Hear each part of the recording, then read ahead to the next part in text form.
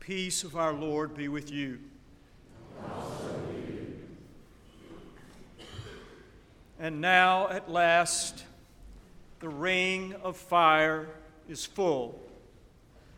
Wick by wick and week by week, the Advent flame has spread until that moment this morning when Luke lit the last light and the ring of fire was finally full.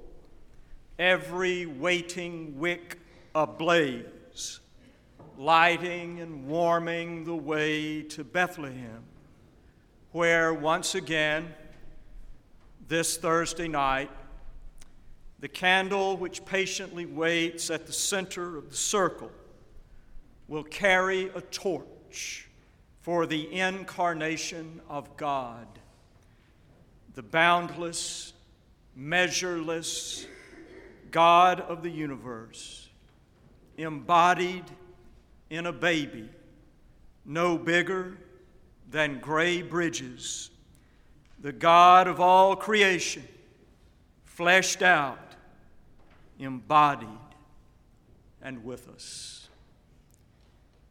That is what we ponder, remember, hold near, and celebrate at Christmas. The incarnation of God, the Holy Spirit of God, embodied in the human life of Jesus. Across the Christian centuries, we have wrapped that great mystery, the mystery of the incarnation, in many traditions, beautiful and meaningful Christian Christmas traditions, which we hold dear and love deeply. But beneath and behind all of those layers of tradition, beneath and behind even the word Christmas, which doesn't appear until sometime in the 4th century, beneath and behind all of that, there is just this: the incarnation of God, the Holy Spirit of God embodied in the human life of Jesus. What do you think that means? What do you believe it really means for us to say that God was embodied in Jesus, that the life of Jesus was the incarnation of God? Ever since the 11th century, when a bishop and theologian named Anselm wrote his famous book, Cur Deus Homo, Why Did God Become Human?, which some people say is the most influential book in the history of the Christian world, second only to the New Testament. Ever since Anselm wrote that book, the most popular answer to that question about the incarnation has been some variation on what Anselm said. And in that sense, it may very well be the most influential book, other than the New Testament, in all of Christian history. What Anselm said was that because of Adam's sin, once we are born, we are all headed for hell, unless some sacrifice is given that is so perfect and powerful that it can satisfy the offended honor of a perfect and holy God. The sacrifice, Anselm said, would have to be a human sacrifice, since the sin is a human problem. But no human is sufficiently perfect to satisfy the holiness of God. Therefore, Anselm said, that is why God became human. That is the answer to the what does the incarnation mean question. Why did the incarnation happen? Because God had to be offered a sacrifice that only God could provide. Therefore, said Anselm, God sent Jesus to be the perfect human sacrifice, which was the only kind of sacrifice that could satisfy the offended honor of God and open to us the way of salvation. And ever since, most of popular Christianity has embraced some variation of that idea. Most of the best people I know embrace some variation of that idea.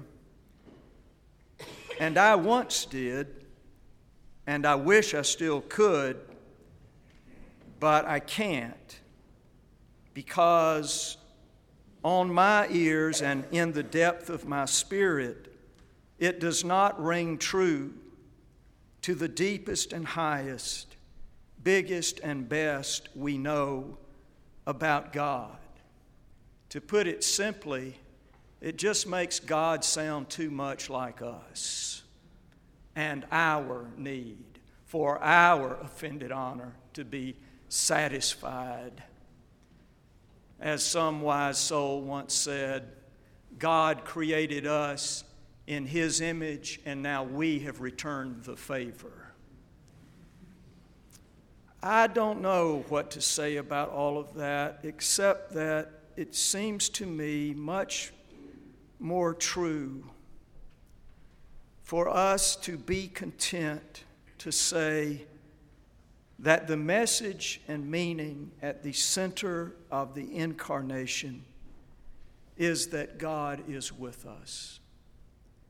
I cannot speak for you, but that is enough for me.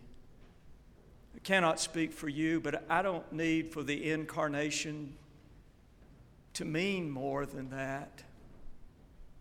That God is with us, that God came into this world and into our lives in the life of Jesus to be with us in the joy and the sorrow, with us in the good and the bad, with us in the best and the worst, with us in the living and the dying, in the messiness and the pain, in the humiliation, in the embarrassment, in the fear and uncertainty and disappointment and loss, relentlessly, stubbornly, unfailingly with us in ways that save and redeem. With us. Not to protect us from everything, but to sustain us through everything. With us to give us the courage and the strength to go through what we did not get to go around. There is a long list of ways that things can go wrong in this life. None of us will go through all of them, but all of us will go through some of them. And the message of the incarnation is that God is with us, not away from us, drawing us near, not turning us away, holding on to us, and never, ever letting us go. And when I say us, I don't mean, us. When I say us, I mean the whole human family. Do you know that they say that it is 3.7 billion with a B miles to Pluto? And that measured against the rest of our known solar system, that 3.7 billion miles would be about like from here to Lakeland.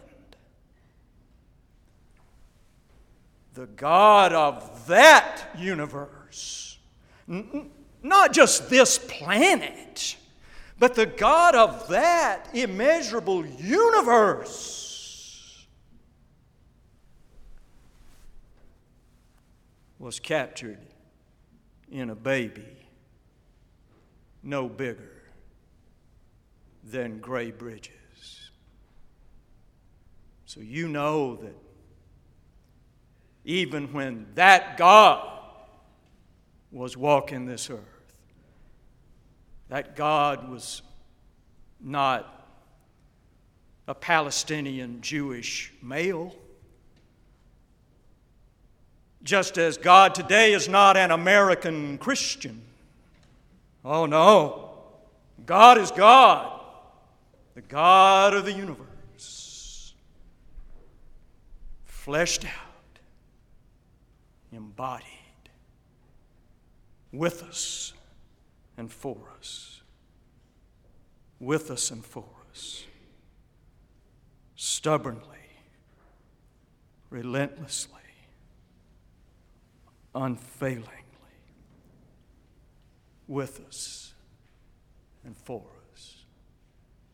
No matter who, no matter where, no matter what.